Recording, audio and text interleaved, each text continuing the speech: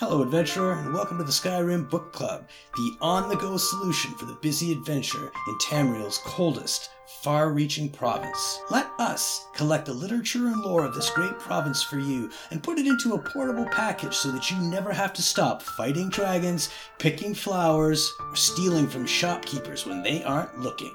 With an ever-increasing archive, SkyrimBookClub.ca has got the story for you. Until next time, enjoy the book.